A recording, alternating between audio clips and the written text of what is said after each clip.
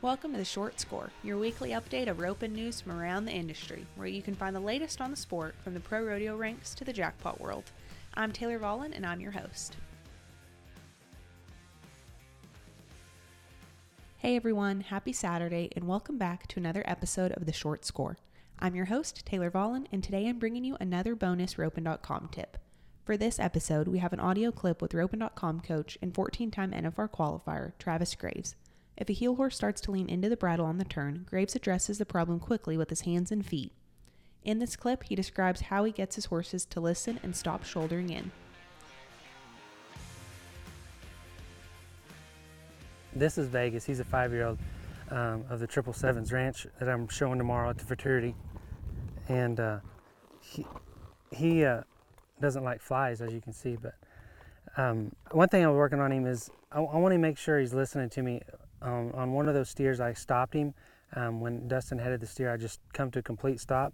I did that because I want him to be listening to me. I want him to not be shouldering in and to be light and soft around the corner. And that way I can just pick him up, hold him out, and go around the corner and when I want to go. I don't ever want him to take the bit or feel like he's leaning on me or heavy in the bridle at any time. That way I could get a good stop at any time. I'm not going to surprise him. I don't have to come up with my left hand as hard. And it's just a lot smoother and easier way to ride the corner when they're on the cow and listening to you, not just pulling on you going through the bridle. So that's one thing. That's the reason why I stopped him and corrected him on that one of those runs. Shouldering in means when their head goes to the right this way, and this shoulder right here goes in towards the steer. So if his head goes to the right, I lose control of this shoulder because they're bending the wrong way. I can't, if I get his head over here, and I'm not one of those guys that just has him completely head all the way over to the left. I want it just slightly, I don't mind straight or a little tilted into the left, but I don't want it this way. If their head is to the right, their shoulders drop.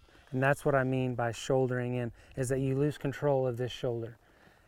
And that's why I stopped him on the one, because if I have control of him right here, if he's listening, I can keep him up at all times, always keep him up to where I got him nice and soft to where he's listening to me. So that's what, when you hear pro guys talk about, well, he's shouldered in, that's what we're talking about, losing control of this left shoulder right here. If you lose control of this shoulder in the turn, it causes a bunch of different things.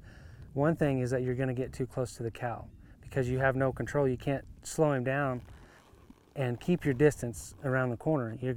He's taking the bit and he's taking his shoulder and just going. So you're going to be on top of the cow, which means your tip's going to be up in the air, and which means is you're going to have to pull and then rope as he's going away from you. All those things are bad habits to get into.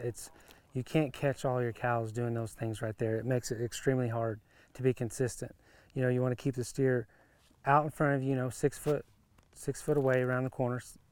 And when I get my swing over the steer's back, I want it to be right over the middle of his back, not too close and not too far away. That kind of judges it to where you know exactly the right distance, on your positioning.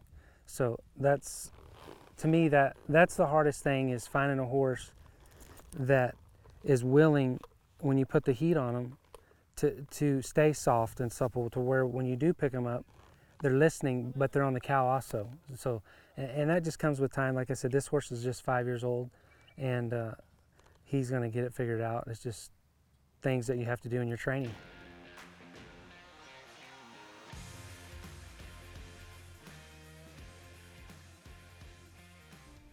If you haven't yet already, head on over to Ropin.com to sign up today. You can use the code THESCORE15 for 15% off.